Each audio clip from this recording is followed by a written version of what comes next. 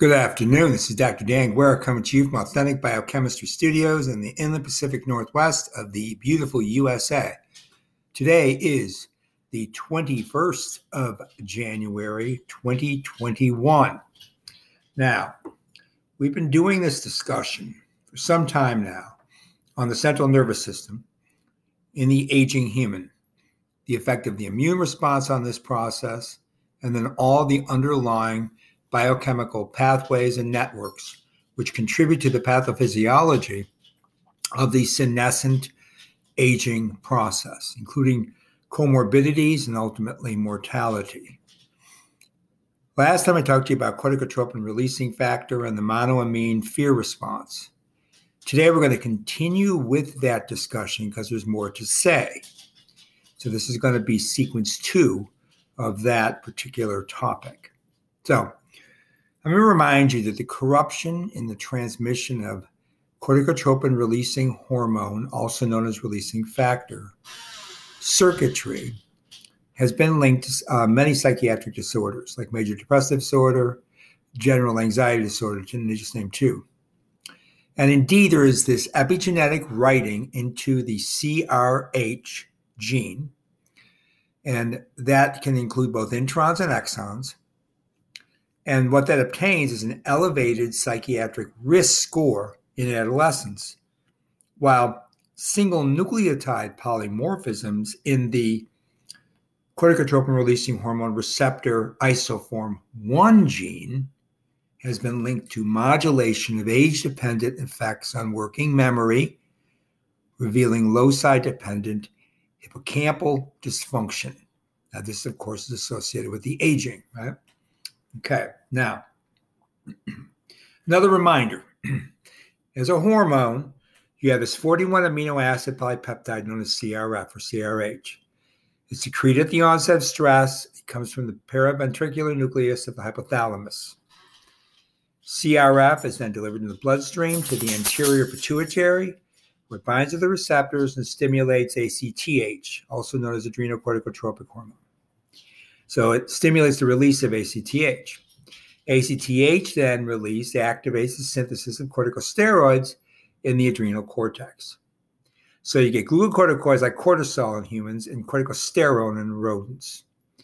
The glucocorticoids, of course, exert a lot of effects on a variety of brain functions, from early sensitive developmental stages to late adulthood. So this goes all the way from in utero to the very last days of one's life. In fact, fetal exposure to exogenous glucocorticoids or prenatal stress, which will phenocopy exogenous glucocorticoid introduction, will lead to a permanent alteration of the HPA function and can at least be arguably described as a dysfunction of stress-related performance throughout life. At the adult stage, high levels of glucocorticoids are associated with reduced cognitive ability, including poor memory and decreased mental flexibility and processing speed. We're going to get into a lot more of that this afternoon. Now, after crossing the BBB, the blood-brain barrier, glucocorticoids activate 2 types of receptors. You've got the glucocorticoid receptor, and you have the mineralocorticoid receptor, and they mediate stress response in the brain. Mineralocorticoid receptors are active under basal conditions. Of course, they have a high affinity to glucocorticoids, whereas the glucocorticoid receptors, since restrictive, have a low affinity to their ligand glucocorticoid, but they're activated in response to high levels of the hormone during stress. So they're measuring basically the tonicity, the level of glucocorticoid in the system, where the GR is turned up when you have high levels of the hormone. Otherwise, it's an occult hormone to the glucocorticoid receptor, only functions at the mineralocorticoid receptor, you see. So summarizing all that, endogenous corticosteroid secretion from the adrenal cortex is under the control of ACTH, and that's produced in the pituitary. ACTH secretion, going up one level, is controlled mostly by hypothalamic CRF, and that whole phenomenon relies on transcriptional regulation and occurs time frames ranging from a few hours all the way to a few weeks, This is a long-term, as many hormonal responses are, systematic phenomena. Okay. So those are things we talked about already.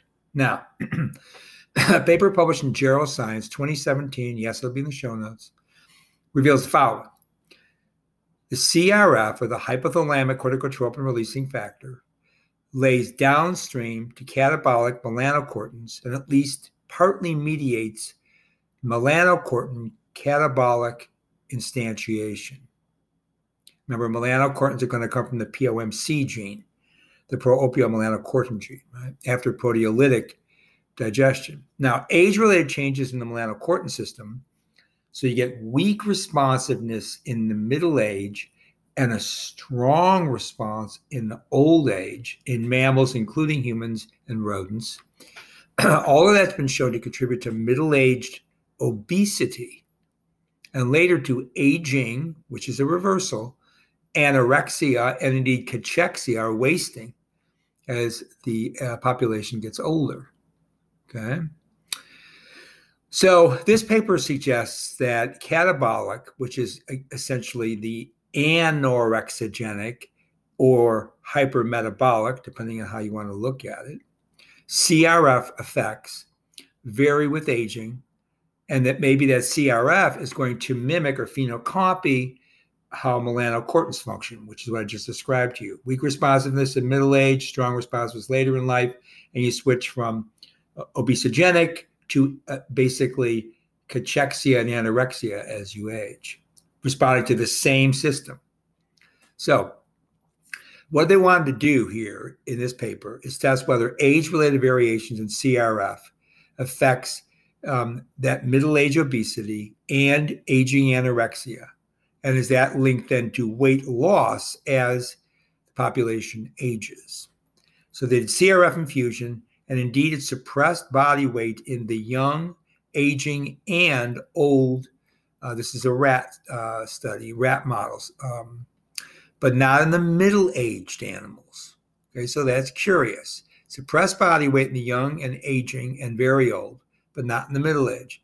So you get a weak anorexigenic and hypermetabolic effect in the young, whereas strong anorexia, but not associated with hypermetabolism, developed in the older age groups, in which postmortem analysis showed there was a reduction in the retroperitoneal fat mass. So it really did link up to the amount of depot fat. So it looks like CRF gene expression in the PVN increased with aging, and it supports a potential contribution of age-related changes to CRF in basically what's known as canonical aging anorexia and cachexia in the very old. So what this paper did not really demonstrate that there was a direct link between CRF and middle-aged obesity. And now this is an animal model, right? In humans, we know that obesity is primarily linked to the will to control appetite, whereas the animal model, you just don't see this. So this is where animal models suffer from trying to extrapolate to humans. Okay, but I wanted to put that in there. I wanted to give you that little bit of geroscience background. Now, this paper also tells you that most studies on animals and humans have reported increased hypothalamic CRF expression with a compensatory CRF1 receptor downregulation during aging. Okay, now that's curious. You get high levels of CRF, but lower levels of the receptor. Now, observations in other studies have described that there is an unchanged or even a reduced amount of CRF, and they didn't necessarily report on the receptor. Now, let me summarize what's going on here. When you think about a couple of different hormones we've discussed already in authentic biochemistry, leptin, which is generated in the adipose tissue, ghrelin, which is first synthesized in the stomach and then moves through the GI tract. Both of those hormones are adipokines. They regulate in the central nervous system satiety versus the feeding mechanism. Leptin is satiety, ghrelin is the feeding mechanism. Remember, we talked a lot about this. Now, leptin turns on the expression of the pro-opioid melanocortin gene in the arcuate nucleus, that particular subregion of the central nervous system. Whereas ghrelin, which is the feeding response to dipakine, it blocks POMC. So let's follow the leptin pathway. You turn on the expression of POMC, and you make then alpha MSH, which is alpha melanocyte stimulating hormone.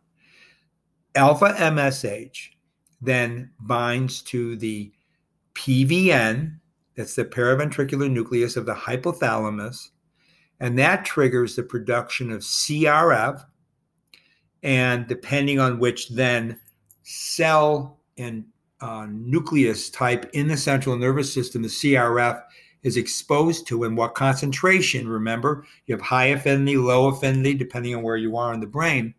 It'll bind to either CRF 1R or 2R, those two different receptors.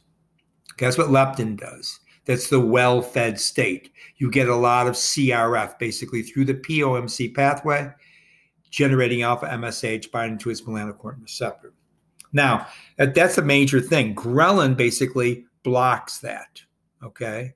So if you get ghrelin, which is the feeding or appetitive adipokine hormone, it blocks POMC, it blocks alpha MSH, and it blocks CRF. Okay, now insulin, okay, there's got to be a pancreatic hormone, of course, regulating glucose metabolism, lipid metabolism in particular. It will also induce POMC, but far less of an effect on expression of POMC in the arcuate nucleus as compared to leptin, maybe about a five-fold difference between leptin and insulin. Now, NPY and the agouti-related protein are also involved here, and we'll pick up on that later. But we talked about those two proteins being critical for the feeding response and the obesogenic response. Remember that. Now, let me tell you about the two different receptors. CRF1R, receptor 1, is known to elevate body temperature, increase heart rate, increase locomotor activity, increase, now this is important here for these discussions, anxiogenic and depressogenic behavior. So it increases in some of the studies, the CRF1R. Now remember, this is going to ultimately end up producing cortisol, right, from the adrenal cortex, remember, through the ACTH. So we know that high levels of circulating cortisol are related to general anxiety disorder and major depressive disorder. So this all links together. Now, interestingly, and in opposition, the CRF2R, that isoform of the receptor, decreases food intake, decreases heart rate, decreases locomotor activity, and decreases the anxiogenic and depressive behavioral responses. So you get a reduction in general anxiety disorder, you get a reduction in major depressive disorder when the CRF binds to the CRF2R receptor. So this, once again, is revelatory to explain how you have one particular hormonal system. Depending on which receptor it binds to, you can have contrarian responses. Now, I'm not going to call these contradictory because we know that you can have different tissue beds with different concentrations of the two receptors. And you also already know that those two receptors have different affinity for glucocorticoids, that's downstream after the CRF is induced, versus mineralocorticoids. So you have the CRF receptors functioning, and then you have to think about the glucocorticoid receptor binding to the ultimate end product, which is a mineralocorticoid or a glucocorticoid. So it's going to have another more, that's going to be a complexometric response to which of the initial receptors the CRF is bound to.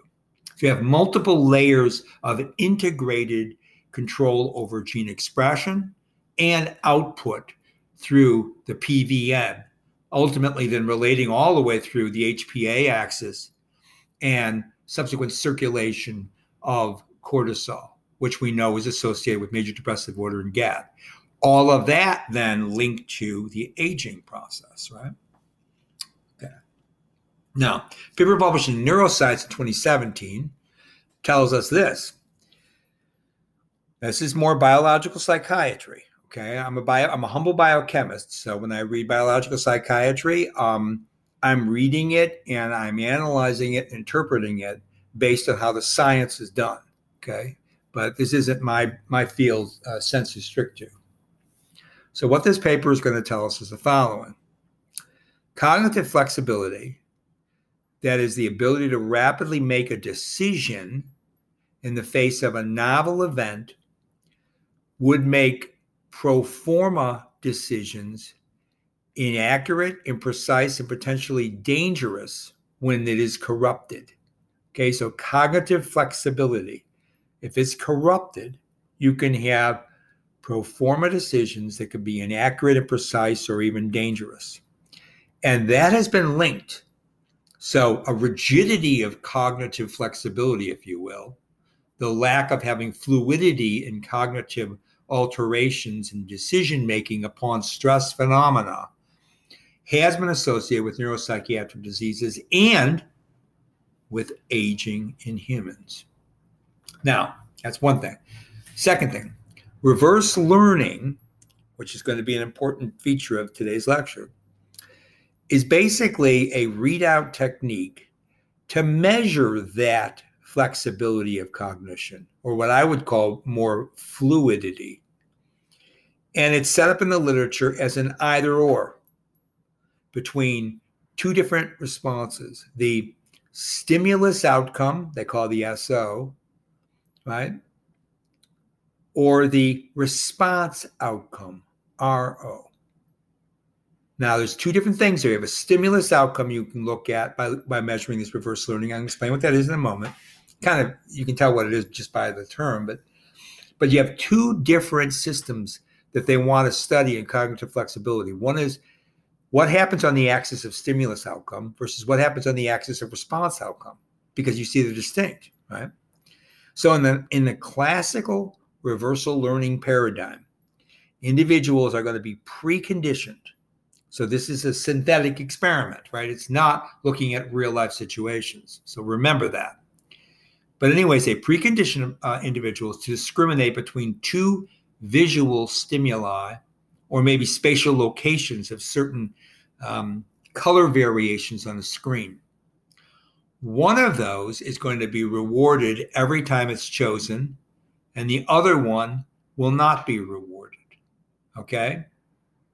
Now, after you get to where you can successfully discriminate, they call that successful discrimination learning, the achievement thereof, the outcomes associated with the two stimuli are then reversed, so that what used to be a positive reward system is now negative, okay?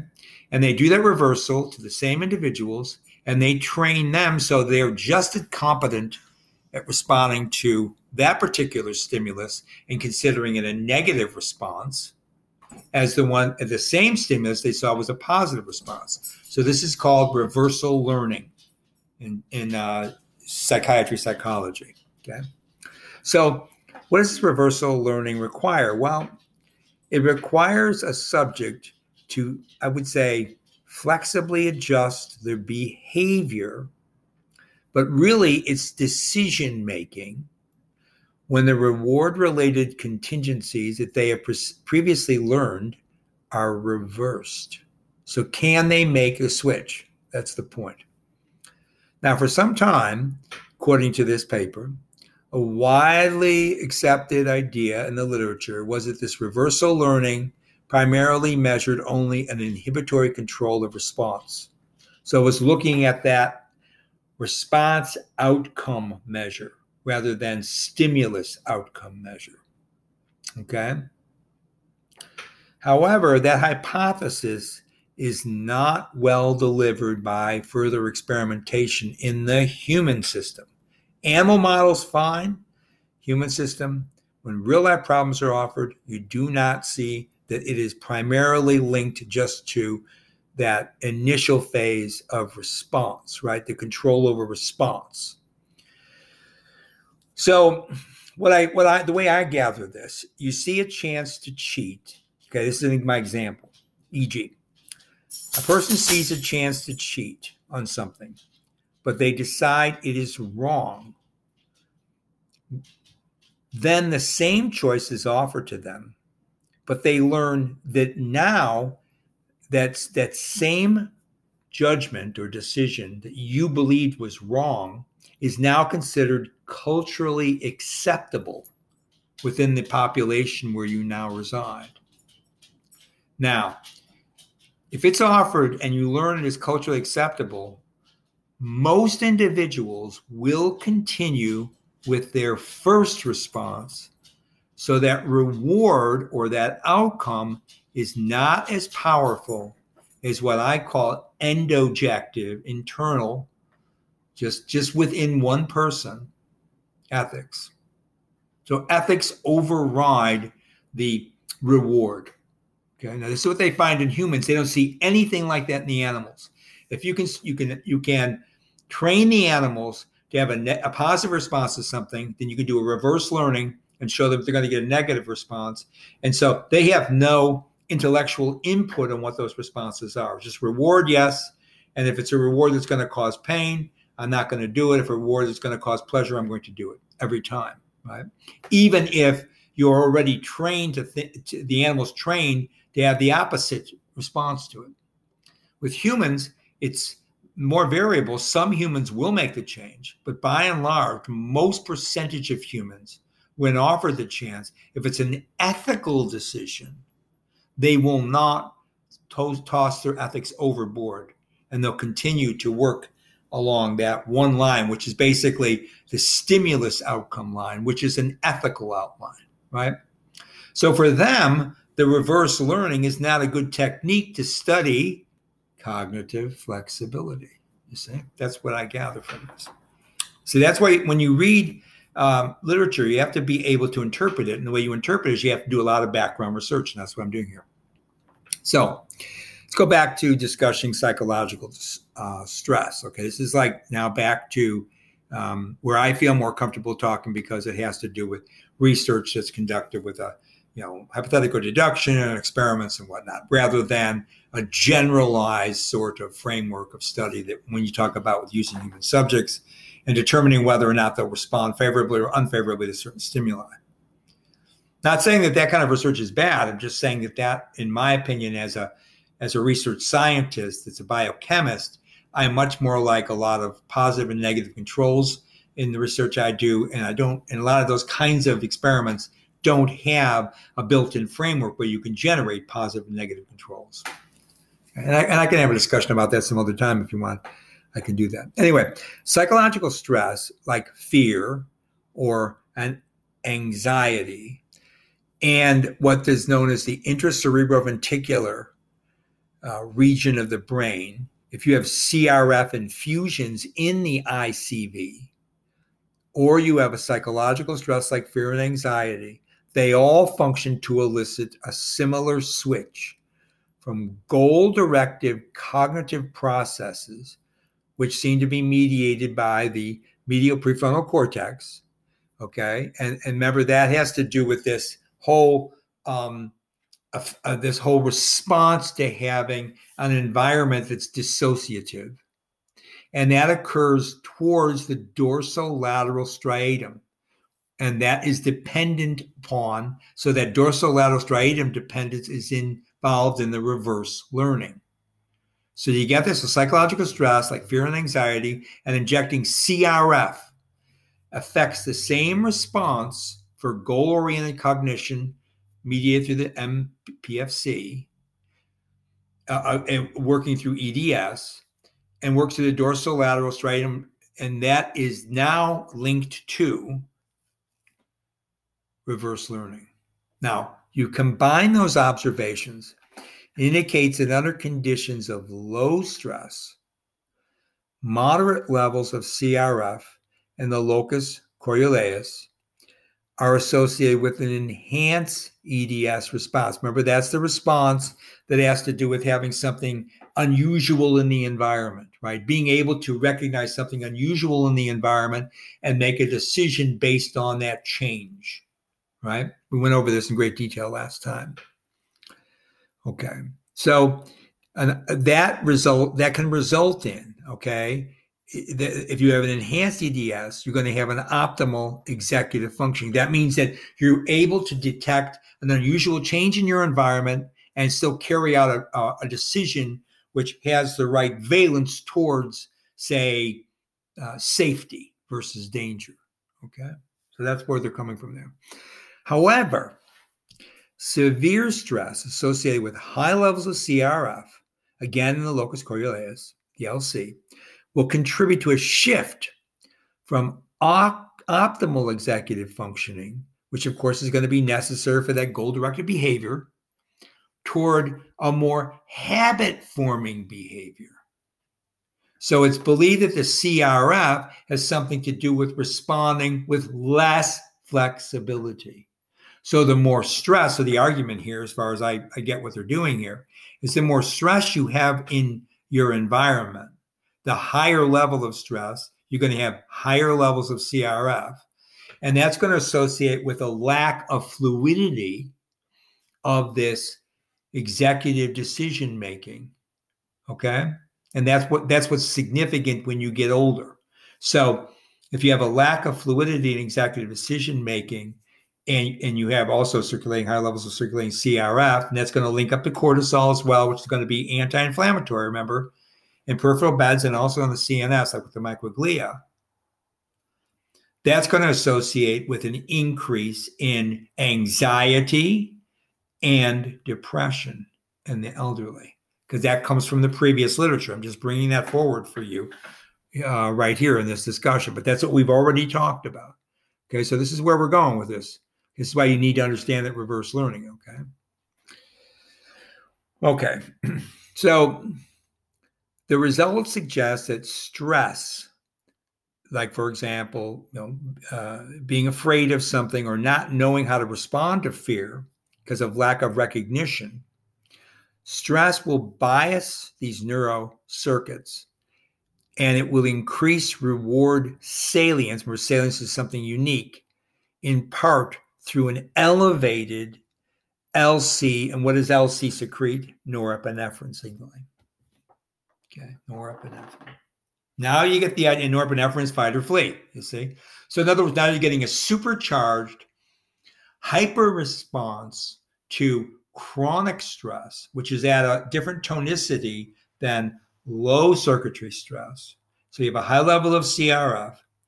And as you're responding, as you get older, this system becomes less flexible, so that minor fluctuations in the environment become very large fluctuations in the environment. This induces the secretion of CRF. So the stress is overcompensated.